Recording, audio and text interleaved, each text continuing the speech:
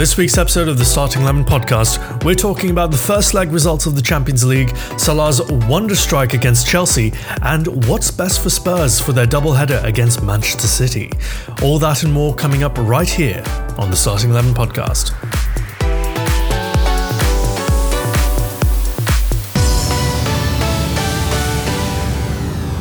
Hello and welcome back to the Starting 11 podcast. I am your host, Chengiz Khan, once again filling in for Justin Borrow, who described himself as physically and emotionally drained. Although we know the truth, he still hasn't recovered from his farming accident, and it was quite tragic how that happened. But we won't get into it too much. Justin should be back next week once the healthcare and the Gatorade kicks in, because I believe that's what they're treating him with, right? Gatorade. Yeah, Gatorade and Advil. Gatorade and Advil. That's the most effective thing I've found. Yeah, 12 at a time, right? Yeah, yeah. You're supposed to whole bottle. You're supposed to take the whole bottle in one go. Like Excellent. You're supposed to eat the bottle. That's the slow release. Yeah, take two of these and then call me in the morning. Yeah, no, absolutely. I just I should try eating the bottle next time. Oh, it's proven method. Anti-vaxxers use it all the time. Oh, okay. Cool. Glad to know there are people out there that do that. Anyways, with me today is the effervescent Andre McRae. Gorgeous podcast with a beautiful game, ladies and gentlemen. And Peter Robinson. Support local football. Would you support anything else, really? And before we begin this podcast, there's two things to note. First of all, there is going to be a little bit of format change moving forward with this podcast. We are going to be splitting the Starting 11 podcast into two. One episode purely dedicated to the world of football in and around our favorite EPL teams. So for myself, Justin, Peter, and Andre, that is Liverpool, Spurs, Manchester United, and Arsenal, respectively. So expect another show coming up after this that will talk exclusively TFC.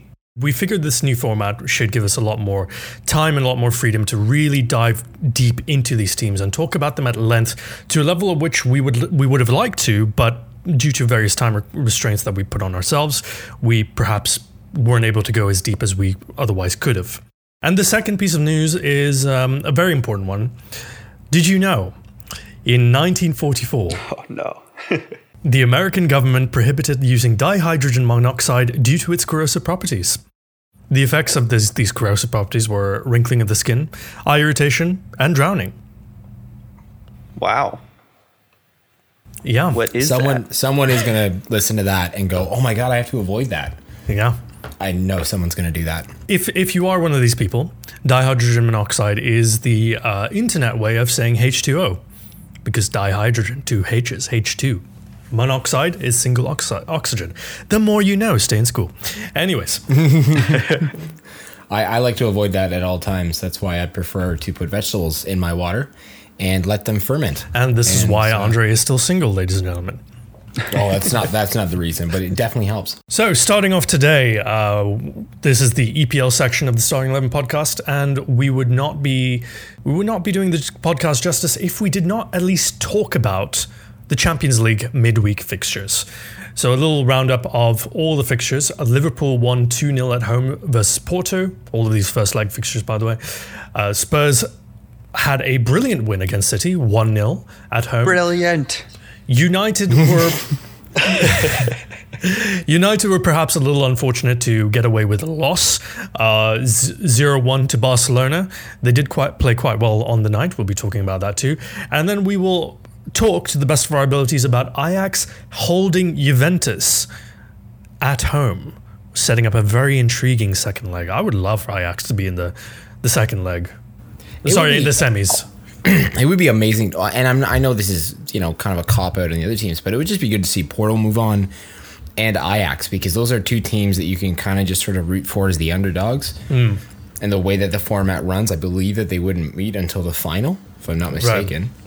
Yeah, and that would be quite the fairy tale, but let's be real, Porto have been sort of the meme entry to the quarterfinals of every stage of the competition since Falcao left. So I don't really see them beating Liverpool, especially with the 2-0 deficit. No. I expect them to give them a really good fight at their stadium at home in Portugal. I'm not expecting a walkthrough by any means. Liverpool played quite well in the night. They were never gone out of fourth gear, I'd say. They were very comfortable in possession, very comfortable in build-up. The goals were well taken. It looked very, very routine. It felt like we were, with all the most respect to Porto, it did feel like we were playing against a mid-table EPL side. And that's the game how it transpired. Now, there were one or two moments where we were a little bit shaky, but this is Liverpool. No game goes without a bit of shakiness. It did almost seem, though, like, I don't want to say that they parked the bus, but it did seem when they got the second goal that the pressure like really kind of pushed, and then by about the 40th minute it slowed down. Mm-hmm. Almost like it was like okay, well, we haven't gotten another goal right away, things are getting a little dicey, maybe let's just keep possession more and don't pull the go for goal kind of strategy. I don't know, it seemed like everybody just kind of kicked her down a notch almost. 100%. Klopp's strategy has changed for Liverpool. Klopp's approach. Generally this season, he's definitely lent more into game management. If you're 2-0 up, you don't really need to chase it. That's a good lead for a second leg, like ideally 3-0. But 2-0 is plenty, especially with the defense that we have. It's easy enough to maintain. Now, whether or not we can hold on to it whilst we're in the second leg is another story, but we should be good for at least a goal.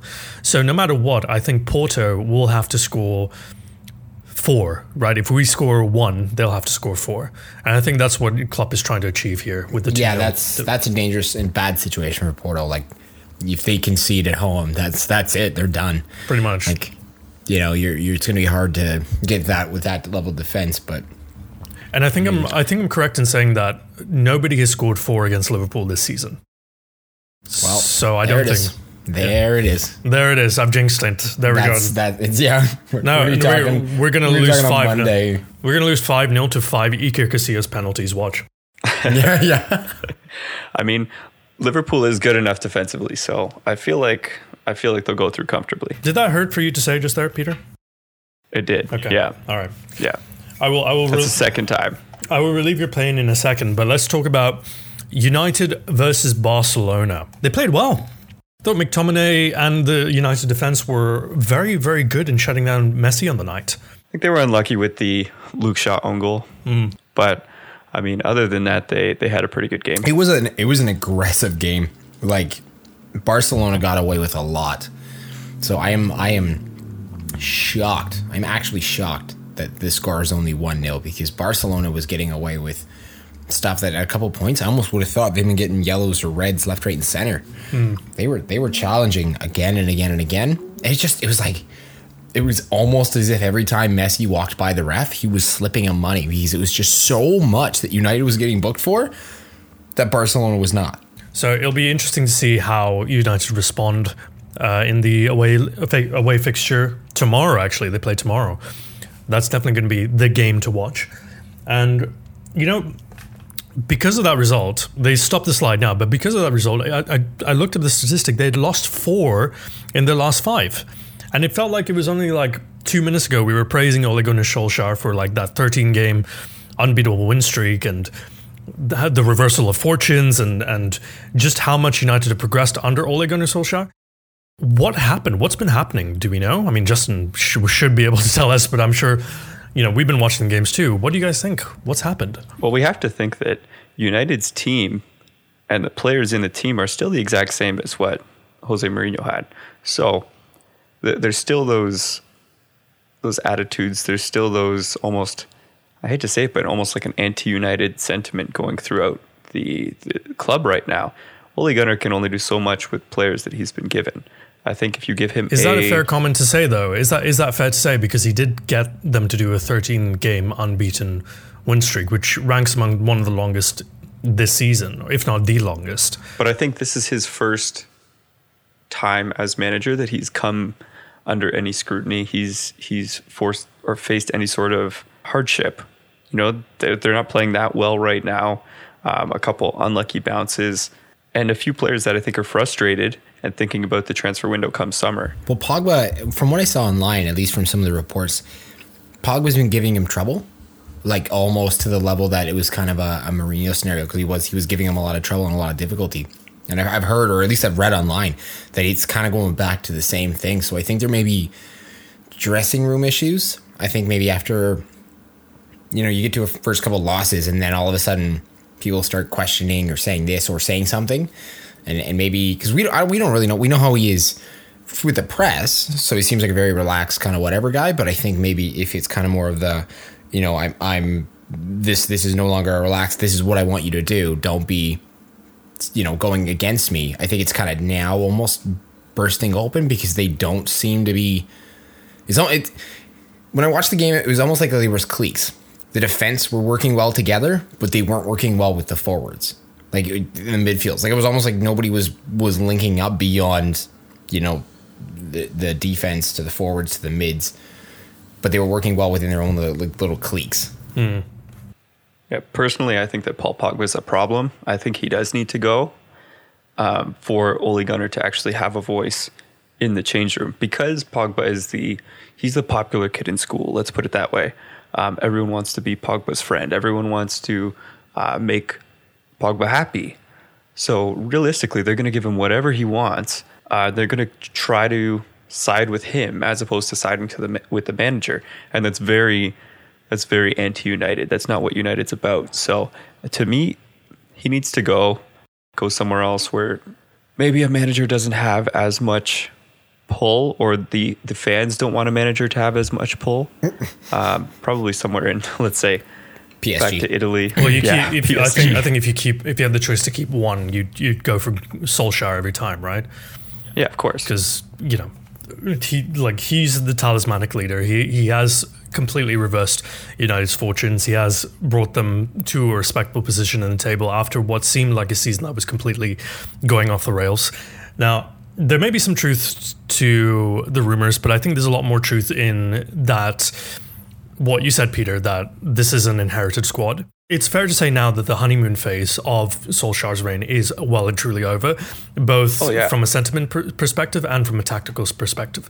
I think what PSG showed, and what perhaps some of the results in the Premier League as well have shown, that his tactics have now been found out. What Solskjaer's been doing is he's kind of introduced this more flamboyant, free-flowing, counter-attacking side without really getting rid of the park the bus football that Mourinho instituted. I think what Mourinho had done has been built up over a couple of years, and it's not going to take 5, 10, 15 games to get rid of. It's going to need a preseason and maybe some ingoing, outgoing transfers so that Solskjaer can build a squad with its own identity. So I do agree there.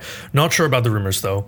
They are just rumors at the end of the day, and whether or not they are true, you do back this group of players to come out of it, to come out the other side and maybe get that Europa League spot at the end of the season and come out of this slump right now, as it were. There's not a whole lot of time left, but if anybody can do it, they can. Screw it. Fire them all. Do it, Chelsea. Everybody. Just get rid of everybody. Like, fire even the water boy. Just get rid of everybody. Except the keeper. You keep the But not De Gea. Keep the backup keeper. And I'm reading on Twitter that Juventus have bought a fax machine. Interesting. Anyways. Oh, wow. In preparation for the David De Gea or Paul Pogba transfer. No. I think what it is it's the league is just so old and refuses to kind of move forwards a little bit. So that's how they have to communicate with the other teams. No way. How dare you say the league is old-fashioned and incompetent? The Italian league? No. We do not endorse these views, which are 100% true. Moving on. Hey, look, if I can piss off Japan, I got to go to the next country, all right? Right. We're just going down the list. Moving on to Spurs beating City 1-0. Peter, take us away on that one. Well, other than it being a huge result at home in the Champions League, on paper, it looked like a very even match. But if you watch the match, City did kind of control the match. I think that Harry Kane going down, that's a huge injury, and it's going to be painful for the rest of the season, because chances are he's out for the rest of the season. He does have a little bit of ligament damage in his ankle. We know that ankle always gives him problems. So it's going to be interesting to see what happens in the second leg. I think that City's going to come out and they're going to need to push. They're going to need to win. The way that Liverpool's playing in the league, they need something. They need something. If they crash out the quarterfinals in the Champions League and they don't win the league, big questions are going to be asked about Pep Guardiola, I think. 100%. So what was it on the night that City failed to do, aside from, score and win and all the rest of it? Where were they falling down? Yeah, where did they go wrong except for winning? But that's how we have to talk about City, right? We expect them to win everything. Lloris saved a penalty, which was huge. After all the questions being asked about Hugo Lloris, he's kept 3 sheets on the trot, so that's pretty good. Questions you asked yourself, by the way. And I still think that they're going to go after a keeper in the offseason or in the transfer window. I think they need to. It's to a point where he's a good goalkeeper, but he's making too many issues that are leading to drop points. One penalty save does not make a keeper. Let's put it that 100%, way. yeah. Well, I mean, again, when you look at it, he's saved the last 3 penalties that have come up against him. He saved them. That's an impressive. He could save as many penalties as he wants. But I mean, during open play, if you're bobbling the ball and not commanding your box, then just foul him more often. That's his strategy. If he's able to save the penalties and not a free flowing ball, he's just got to go for that card every time. Of course. But in this match, it was a lot of City possession, not a lot of City final third attacking. So they didn't have as many shots on net as Spurs did. So they didn't force Lloris into those saves. Playing devil's advocate for Tottenham, if City comes out and can actually have shots on net and create those chances and be threatening like they are in the Premier League, Spurs are going to be in for a little bit of an issue coming that second leg. Well, but yeah, there was just in that leg alone, 13-10 total shots and 4-2 shots on target. So City was just not having a good time with getting shots on target, and I think you guys got lucky with the Champions League curse, especially because in the back of his mind, there's no way Liverpool wasn't just sitting there. Last year's game against Liverpool, there's no way that wasn't just like there and eating away at him. So I think that might have been it. You're going to find out exactly what it's going to be like when you play him in regular league play. I think you're going to see what you're going to get in the second leg. Yeah, I know Pep Guardiola came out after the game and said, Spurs were a long ball team. They were playing long ball. They weren't playing possession, but each team plays in a different way against different squads. But also, you can't exactly play through the middle against City. It's hard. Of course They not. have the best midfield in the league, and it's not even close. Exactly. And at the end of the day, what did Spurs come away with? They came away with a 1-0 victory. They put the ball in the back of the net because it was round. Exactly. If it's going to win us the game, I don't care if you play long ball. I don't care if you pop the ball up the field every single chance you get and have Son run onto it or have Eric Lamela run onto it. I don't care who it needs to be who's going to put the ball in the back of the net. If we can come away with a 1-0 victory or even a 0-0 draw for the return leg, I'm happy with it. Semifinals is semifinals. Now, you do have 2 more games against City, one in the league, one in the Champions League. Yes. You do have the advantage going into the Champions League, but there's also real possibility for you to boost your top 4 chances if you beat them in the league. How are they going to play it? How are you going to prioritize the league? Or are you going to prioritize the Champions League, or do both and just exhaust the squad? You've already lost Harry Kane to injury. Do you risk another starting 11 player going down to injury, or do you rotate? No, I think you need to put your strongest 11 out in the Champions League. This is your chance to make it through to the quarter or the semifinals. That's a lot more money coming into the club. And realistically, with the teams that are left in the Champions League, Liverpool's going to be focusing on the league. As much as they want to win the Champions League, they're going to be focusing on the league because all Liverpool supporters want to win the league. 100%. Yeah. I heard a statistic from a different reporter, and that it was 98.95% of Liverpool would rather win the league. Oh yeah, we 100% would. Like, we've won it 5 times. We know what it's like. We've had that, and we've had a great time in the Champions League. But if it came down to one or the other, obviously we'd like both. But realistically, I don't know if this Liverpool team is good enough to beat Champions League Ronaldo. I don't know if this team is good enough to beat Barcelona if that's what happens in the semi-finals. I think we could definitely take Manchester United, but the semis don't look easy for Liverpool, and if we crash out there, we crash out there. We've had a good campaign, no hard feelings, and that will leave our squad ready for the Champions League. And we're just wondering if there's a legal way to help Tottenham perhaps boost their performance against City in the league. Does anyone have any ideas? Like, a lot of coffee, maybe some Red Bull. Oh no, you have to get Manchester City has to eat lasagna. That's right. Yes, send them over some lasagna. And just say As a good gesture, send them over some lasagna. But you'd have to make it like super nutritious and stuff because they're on very strict diets, right? So Tottenham had a really good experience with that lasagna before, right? So they'll just get the same chef. Maybe we can put some MSG in it. There you go. Slow them down a little bit. MSG is delicious. Okay, it is delicious. It absolutely is. Big Pharma, hit us up with that sponsor. Thank you. Anyways, it's Starting 11, sponsored by Monsanto. Oh, God. All right, that's going to be it for part 1 of our English Premier League team roundup. Coming up in part 2, we're going to be talking about this week's English Premier League fixtures, including Watford versus Arsenal, United versus West Ham, Spurs versus Huddersfield, Liverpool versus Chelsea. What a game that was. All that and more coming right up on the Starting 11 podcast. Hey everyone, if you've liked what you've heard so far, please subscribe, leave a rating and a review to let us know what you think about the show. We would also love to hear from you, so please, if you have any questions, comments or concerns, please send them our way over at thestartingxipodcast@gmail.com. That's thestartingxipodcast@gmail.com. For more general abuse, be sure to @ us and follow us over at XI Podcast on Twitter. Now, let's get back to it. And welcome back to part 2 of the Starting 11 podcast, the show for lovers of good talk or something. We are, and mine was bad. Mine was the bad one. Yeah, yours is a much better slogan than mine. I'm not going to do slogans anymore. It doesn't suit me. Anyways, Your slogan is saying fake things. That's your slogan. Yes, that's true. I don't know if this classifies as good talk. Yeah. See, hey, at least I was just going on the slogan part. Mm-hmm. He's just slagging on us entirely, which is fair. It's better talk now that Justin's not with us. So, anyways, yeah, that's true. I do feel more at peace. The alcohol tastes so much better. You guys didn't even hesitate. He's like, yeah, that's true. Anyways, you're gonna listen to this and be like, guys, I thought you missed me. Yeah, I know. Sorry that this is how you have to find out. Also, you're adopted. Anyways, let's move it on. We are continuing with our English Premier League roundup for the Starting 11 podcast. And now we're going to be talking about the English Premier League with the fixtures that have just come by for game week 33/34 for some teams.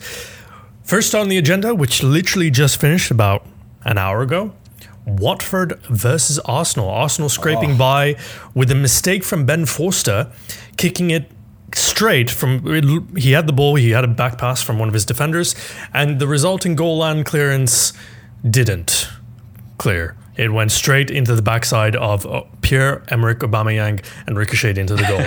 And then Troy Deeney was sent off. Right away, basically right away. And now the one thing is I kind of battled with it. I was like, does that really count as an Aubameyang goal? Because, it was a mistake. But he got up there, and he got up there quick. That was using that pace that he has to just the absolute most extent to get up there and get in his way. He couldn't have got that ball off fast enough, and that was about to be taken right out of his legs if he didn't try and hoof it. So I will absolutely give that to Aubameyang and say that's 100% his goal. It didn't help that Deeney got sent off right afterwards, which is no reason why we shouldn't have 2 goals at least. But I think Ben Forster perhaps just misjudged how much time he had on the ball, because that's the reason why. And I'm going to say this now, and this is coming from such a massive Arsenal lover. That's the reason why he's got so many goals. It's not because of his finishing. It's because he can outpace everybody. Speed kills, right? He's got the fastest. I think he's got on FIFA. I don't know if it's still the case, but I think he has the fastest rating on FIFA for speed. Can you imagine the team talk for the Watford coach? So, lads, we're going to play a 4-3-3. We're going to have Deeney up in the middle. Try not to get sent off. We'll have Doucouré at the back, just bringing the ball from the defense into Deeney's path. But I want to quickly point out here, Pierre-Emerick Aubameyang, team of the season, FIFA card. He'll be playing like this. He has a 99 pace. We got to watch out for that. Yeah, it might be something you need to write up on the old chalkboard. Oh, yeah, 99 pace. Maybe we should. But he has 85 shooting. Early. He has 85 shooting. And we just got to watch it. Only 85. So it's nothing really to worry about. But he's going to be one of those pace abusers. He's going to be holding that right trigger the whole way. Whole game. Yeah. You play the whole game. Yeah. I literally know people who picked Dortmund when we used to play, and they don't watch football, and they only know him because of his pace. And they were so upset when we got into the match, and they went, where the hell's Aubameyang? I'm like, oh, he's on my team now. They're like, ah, shit. They're going to play as Dortmund the whole way. And I'm like, they're a good team. They're like, I don't know anybody here. I just passed it to Aubameyang and held the right trigger. And I'm like, this is going to be an easy game. So just talking about going back to the game in a more serious note now, they break the away hoodoo spell, Arsenal. They finally have a win on the road, or at least they have a little bit more now. And they kept a clean sheet, which I think was the biggest problem. There was two. There's two curses. Two curses right there, knocked right out of the way. Oh my God. But was it convincing, though? Absolutely not. Absolutely not. I'm so terrified for the rest of this season. This has done nothing to help me at all. But just on stats alone, 19 shots and 6 were on target. So, I mean, like 7 of those shots were blocked. So it's giving me that hope in that we're getting them off. It's not like we're not making any attempts. It's the only way I get off anymore. And it's just Watford. We needed this win. One, because of the table, like that's clear. But we needed it because it was that clean sheet problem that really helps. The away goal issue that you know that was eating on them. And confidence is massive with players. And if they can hopefully put this behind them, they'd be willing to, I'm going to push. I'm going to make some runs. I'm going to try to be a little bit different. Maybe that'll help us out in the next couple of games because this is the do or die. These next 4 games are do or die for us. Well, there are some positives to take away from this game. I mean, the clean sheet is definitely, I think, the biggest one because you guys were, what was it, like 26 scored and 21 conceded or something like that? Or no, it was the other way around. More conceded than scored. Shoring up the back, I think, is Arsenal's biggest problem, just generally home and away. To see them get out a clean sheet away, that must give you some reassurance that things might not be as bad as we thought they were going to be, right, Andre?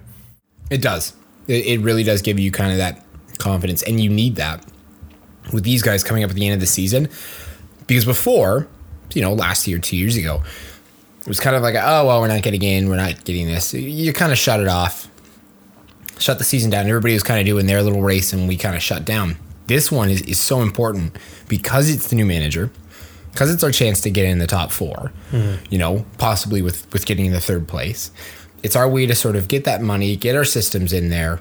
This is incredibly important. And this is, I think, the most important for Unai Emery because he's going to need this. If he doesn't get this, he's going to lose all faith. We all know how well, we loved Wenger at the end. Arsenal TV will have a field day with him if we don't get these spaces. All right, let's move on to Spurs 4-0 versus Huddersfield.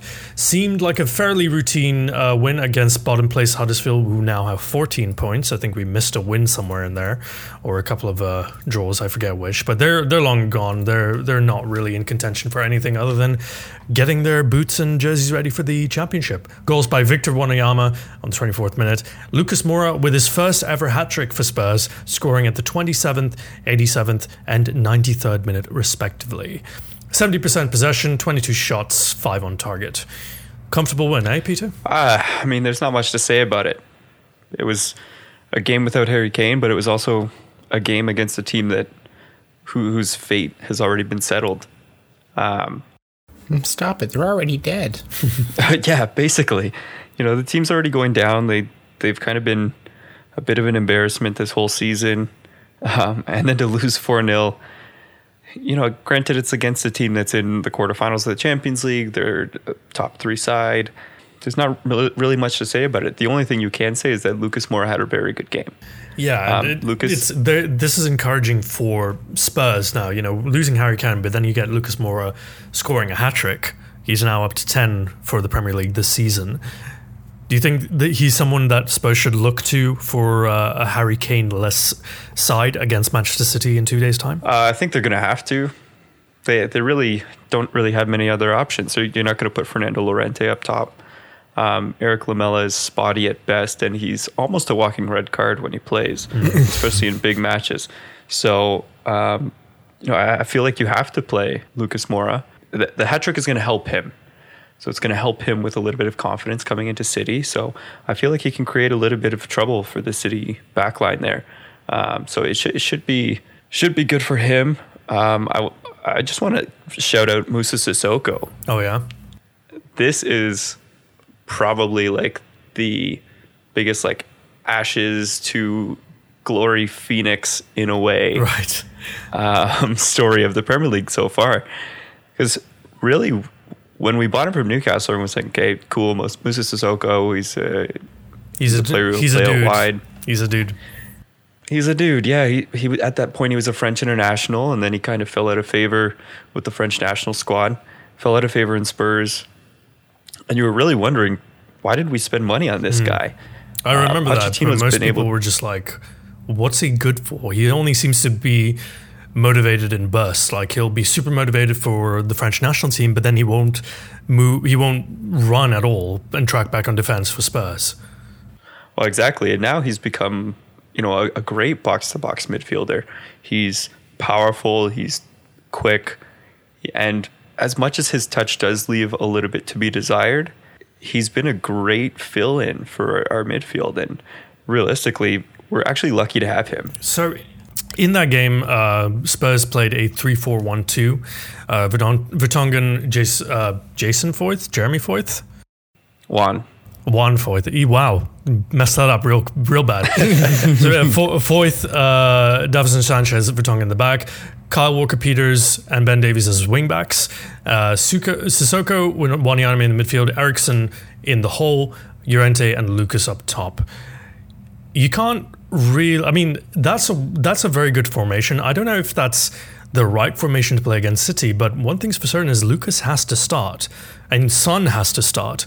So do you keep this formation, you sub in Llorente for Son, or do you revert to a more traditional 4-2-3-1 approach, which Spurs have been playing all season, and take your chances with Llorente on front and Son and more on the wings? I think that there are a lot of substitutions and a lot of changes that need to be made to that lineup. I think realistically they're going to play with that sort of lineup, but obviously there's going to be personnel shifts. We played a lesser strength squad against the Huddersfield Town squad, so realistically you're going to see Juan Foyth come out and Alderweireld come in because that's just let's be honest, that's the smart move. Wanyama and Sissoko in the middle, I'm not too sure about. I don't feel like they have the tracking ability to keep pace with the midfielders, the center midfielders of City. So you may see Harry Winks, maybe, if he's fit, coming in to play in that center midfield spot. Mm. But yeah, Llorente is going to be coming out. You need to start Son.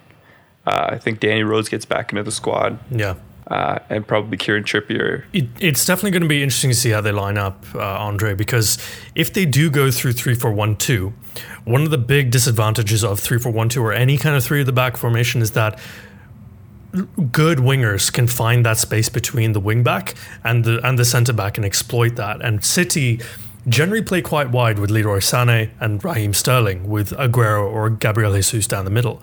So with this last game that City just played, with that 3-1 win against Cardiff, we saw Kevin De Bruyne return to full form, 2 assists on the day, and that beautiful defense-splitting pass to put Sterling in for the first. Now, do you think it would be best for Spurs to revert to a forward-the-back formation just to prevent Kevin De Bruyne from completely carving open that Spurs side, or should they give themselves the attacking power that a 3-5-2 would give them? I think because they're going to be, if I'm not mistaken, they'll be playing at the Etihad. I'm going to say that they should be going attacking, because if they can keep them on their sort of back foot, especially by getting a goal in the away goal rule, I think that's going to be such a nightmare for them, and it's going to kind of cause them to crumble, and then maybe switch, depending on how the first half goes, to the 3-4-1-2 or to something similar to, like, again, a 3-4-3, 3-4-2-1. Depends on who they start, right? Because Son's been benched quite a few times, I've found, over the past couple games. He did play the last 2, but then he was benched until the 87th minute this game. So I think it's going to be who you put up front, but I think they should go for attacking first and catch them, because no matter how defensive you go, eventually one of the City players will make their way through. That's true. That's just guaranteed. So if you can at least get that goal up or keep them on the worried about counterattacks or offensive, that's going to be your safest bet. I wouldn't focus too much on trying to defend against City, because as you said, those wingers will find their space even with that fourth back. Now, maybe if they could get more of a diamond shape so they could get the midfielders to maybe track back a bit better, that might be nicer. But, I mean, that's going to be what Pochettino does. I will have to see on that one. I'm kind of excited. I want to see what his starting bench is, because with those players gone, he doesn't have a ton here, and he's making really odd choices. Like, he's, the 74th minute is the first substitution. That's odd. Yeah, it is a bit odd, but I think there was a little bit of game management going on for Pochettino. I mean, he's definitely thinking about keeping certain players fresh for the doubleheader against City, both in the league and the Champions League. But Kane's absence, I think, could be a blessing in disguise. I agree with you. I think they should go full out attack, because you put Son and Moura up front. That's pace that City's defense really can't live with. They're very good at marking singular target men like Harry Kane. Like they have that positional play worked out, but historically Guardiola teams don't deal well against pace. That's one of the reasons why Liverpool have consistently gotten the better of them, is because we do have the counterattack as well. On the counterattack, yeah, because generally we have two world-class wingers, both who are technical, tricky, and fast, and City just don't have the people to kind of deal with that. I mean, you kind of do have John Stones, who is quite a fast defender, but the fullbacks usually spread too wide, and good technical, tricky, fast players on the ball are very, very hard to defend against. So, usually in most teams there's only one, right? You have Gerard Deulofeu for Watford, you have Wilfried Zaha for Crystal Palace, but with Spurs you have Heung-min Son and Lucas Moura. That's a tall order. And you have to use them. And I know you're saying keep them fresh, because that was kind of one of my thoughts. But what I don't understand is Lucas Moura started the game, and there were 2 goals up to 0 at the 27th minute. Like, I know that they want to keep certain players fresh, but you are gassing out your other ones. So then perhaps Pochettino has a view in mind to use Moura as an impact sub when the legs get a bit tired, assuming of course that they're still in the game, right? Like, you don't want, like, the horrible case scenario, the worst case scenario would be for Spurs to be 2-0 down, and then you're looking to Moura for that kind of like spark, that energy. And I'm not particularly sure he's that kind of player. What do you think, Peter? I think he is that kind of player. If you do pump the ball forward, he will chase it. He'll chase pretty much anything. And that's kind of what's endeared him to the Tottenham But can supporters. he create something out of nothing from a losing position? I think that's what I was kind of trying to get at. I think so. I think if you give him the space as the game starts to open up and the space starts to be more apparent, I think that Lucas Moura will be able to find the space and attack it. But really, he's going to need Christian Eriksen on his game in order to play those types of balls to him and find him in space. And also having sort of the two-pronged attack of having Moura on one side and Son on the other will kind of create a little bit of a dance here. Well, the stage is certainly set for Pochettino to perhaps do a complete number on City or not. I personally be hoping that he will, and I hope he does it in the league rather than the Champions League, because I'm actually more scared of playing Tottenham in the final than I am playing against City, because we know what City's weaknesses are and we have a better record against them. But against Tottenham, it's always sort of squeaky bum time when we play Tottenham in any competition. So for that reason, I'm hoping that Spurs do the business in the league rather than Champions League. But speaking of Liverpool, let's go on to the marquee match of the weekend by far. Liverpool 2, Chelsea 0. And my God, after a whole weekend of memes from people like Andre, although I don't think it was... No, you did send a few Slippy G messages in the chat. Yeah. So Andre doing his part for modern toxic football culture there, and the entirety of Twitter having a field day with... How did you know what my girlfriend used to call me? And the entirety of Twitter having, in fine form with their Slippy G memes and whatnot. It was really nice to see that Liverpool put that all to bed, and especially for two reasons. Number one, the build-up to this game was a little bit marred by Chelsea supporters calling Salah a bomber in yet another bigotry, racism-fueled incident involving Chelsea fans. The water is wet. Death, taxes, and Chelsea supporters being racist. And then for him to shut them up in perhaps, I think it's fair to say, a real goal of the season contender. That was a wonder strike. Salah picks up the ball from the outside right channel, comes back to the inside right channel, and just blasts it into the top corner from, 30, 35 yards out or something like that. The ball didn't spin. Like, he knuckleballed it. It was a knuckleball, yeah. And it just straight through and just smashed the back of it. Like, that was, I make my Slippy jokes all I want, but that was beautiful. That was beautiful. Absolutely beautiful. And heir apparent to Slippy G, Jordan Henderson, also having a really good night.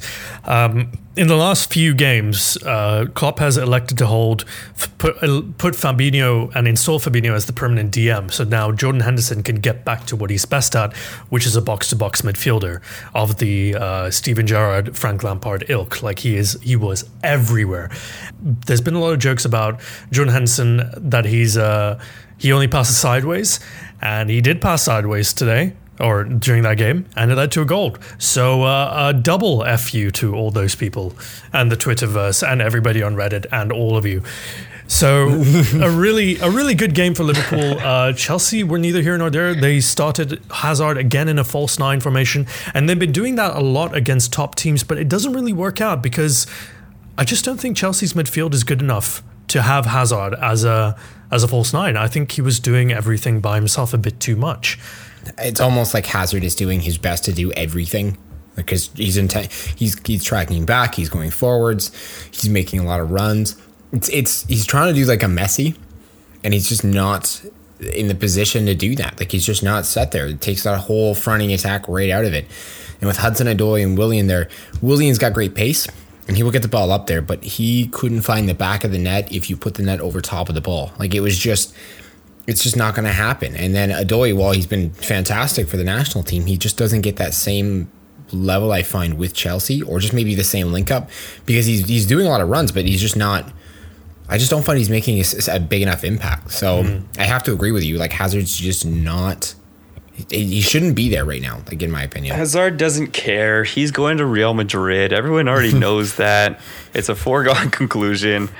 To him, he's just playing for himself. I think that's all. He doesn't care how Chelsea finishes, because he's going to have Champions League football next year anyways. He doesn't care if they finish 6th. Yeah, I think one of the things about Hazard is he has always kind of played for himself. He was always, even on the left wing, he's kind of there to cause trouble and to create havoc. He's a winger, for God's sake, right? He's doing his job. But as a front man, as that false nine, a false nine has to be able to bring other people into play, particularly the wingers, Willian and Hudson-Odoi. I don't think Hudson-Odoi had very good positioning, but I also think that Andy Robertson did a magnificent job, as always, just shutting that channel down. Willian was having a little bit more joy with Trent Alexander-Arnold, because Trent's usually halfway up the pitch, but Hazard couldn't find him, and I don't think any of the midfield could find him, because what Hazard was doing, he was drifting between the inside left, the inside right. He was at one point outside left, and he's always trying to do too much too soon, just by himself. He's not trying to hold the play up a bit too much. He's not looking to spread the ball. I don't think he has enough trust in his teammates for, with Hudson-Odoi perhaps being a little bit green in terms of footballing maturity, and then Willian, who just hasn't had the best of seasons. I don't think he was the right man for the job that game. He's again, because he's playing for himself, all he wants to do is just try and score goals and win a Puskas. That's all he wants. It's not about the team to him anymore. He's collecting a paycheck until the summer transfer window, that he's gone. Just hearing somebody say, I want to collect a Puskas, is just the weirdest thing. I thought what they did is they just went through the highlights on YouTube and were like, that looks fine. And then they just give it to that person. Going back to the game, though, Liverpool's style of play has changed a lot this season. They're definitely scoring a lot less generally over the course of the Premier League. And Klopp talked about that as much because he did say, you know, you can go out all out and you can score 100 goals and that's fine, but you give up something when you do that. And in the case of Liverpool, that was defensive stability. And if I had a choice between the two, I would take this because, you know, we've got, how many points is it? 86 points now? 85 points, sorry. And, 85, yeah. And we haven't even, like, Leicester won the league with 81. We have 85 and we still might not win it. Like, this is a Liverpool side so dominant, so unprecedentedly good that it takes an out-of-this-world Manchester City to match it and eventually probably beat it. I'm very happy with the way that the football has panned out. Even though Salah isn't scoring 40 goals, 50 goals a season, that was always going to be unrealistic anyways. He's helping the team more. He has an amazing number of assists. He links up well with the front three. And this Liverpool team are next level because of the change in tactics to be a much more all-round unit that's both good in defense and attack. Like I said, unit. No, if you look at the so menacing, absolute unit. If you look at the Golden Boot winners from years past, scoring, at least for the top scorers, is down this year, which would lead you to believe that, you know, all these scorers are having, or all these forwards are having an off season. When really, I think maybe the defending's gotten better. I don't know what you can really put it down to, but it is a very weird year in terms of goals scored. I think because a lot of people just haven't seen the playtime, except for Salah. Salah is the exception because Salah has just had an oddly low one, but Aubameyang doesn't get so much playtime all the time. Aguero did have his injury, like you said. Kane's basically out. Sadio Mane, like he was out for a while. And all of these guys who are in that contention for the Golden Boot just seem to have like less playtime in the year than maybe they had the previous year. And for Liverpool scorers, they both Salah and Mane both had periods of bad form. Like Mane, the first half of the season wasn't perhaps the player that we thought he was. Like after he basically kept Liverpool in the Champions League final, he kind of went into a bit of a shell a little bit. I think he was trying a little bit too hard. Salah as well was definitely feeling the pressure of suddenly being Egypt's hero and with the World Cup and then with all these deals. Like I think the celebrity started to perhaps affect Salah. Like he started becoming this larger than life figure in and around the club and in and around his world too. So I think all of that came to a head and started affecting him, and then he had that 10-game goal drought. But now it's all coming to a head. Well, just one final thing before we wrap up this podcast is just talk about this title run-in now. Liverpool have passed arguably their biggest test, which was Chelsea at home. Now they have perhaps the easiest run-in of all the top six teams. So the remaining games are, excluding the Champions League, of course, Cardiff away, Huddersfield at home, Newcastle away, Wolves at home. You have to. It's pretty easy. Aside from Wolves at home, I'd say that's a pretty favourable fixture list. Whereas Manchester City still have Tottenham. They have United straight away afterwards, midweek too. And then they have Burnley away, should be fine. Leicester at home, should be fine. Brighton away, should be fine. Tottenham and Manchester City back to back within 4 days of each other. Now remember, Leicester won in December. Yeah, they're a wild card. They are a wild card, but they are going to be away to Manchester City. They're going to be City will be at home. So you. Well, I mean, it's pretty easy to play to an empty stadium, though. It's funny. It's funny because it's true. It's funny because it hurts. It's not even my team, and it hurts. Peter, what do you think? Do you think City are going to drop points? Do you think they should drop points, or do you think they're going to continue this winning form all the way to the end? To be honest, I think that they don't want Liverpool to win the league. I feel like they're okay with Spurs as much as they're okay.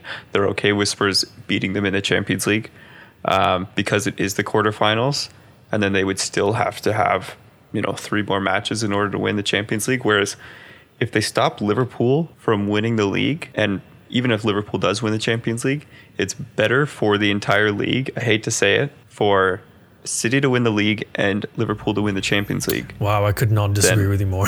Yeah, we said that. We said that last week, and we're going to double down with Peter on this one. I'm sorry. Yeah.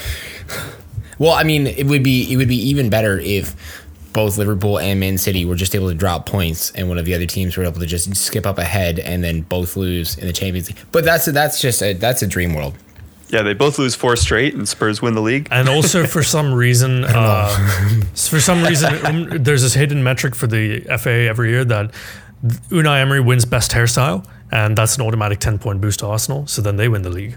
Well, that's it. It's the backwards. It's the backwards league. The fifth position wins. Oh, right, of course. Yeah, but look, it's opposite day. What was that? Huddersfield won the league? Oh, yes. Excellent. It's golf scores? Imagine if somebody screwed up, like it was like their first day, and they had to send the trophy because this was going to possibly be a deciding game, and it ends up at the Huddersfield game because they looked at the list wrong. Like somebody printed off an Excel sheet but accidentally printed it off in reverse. They're like, oh, okay, all right. So one thing we do have to think about is City. What do City want? I think they want to win the Champions League more than they want to win the league because they've done that already.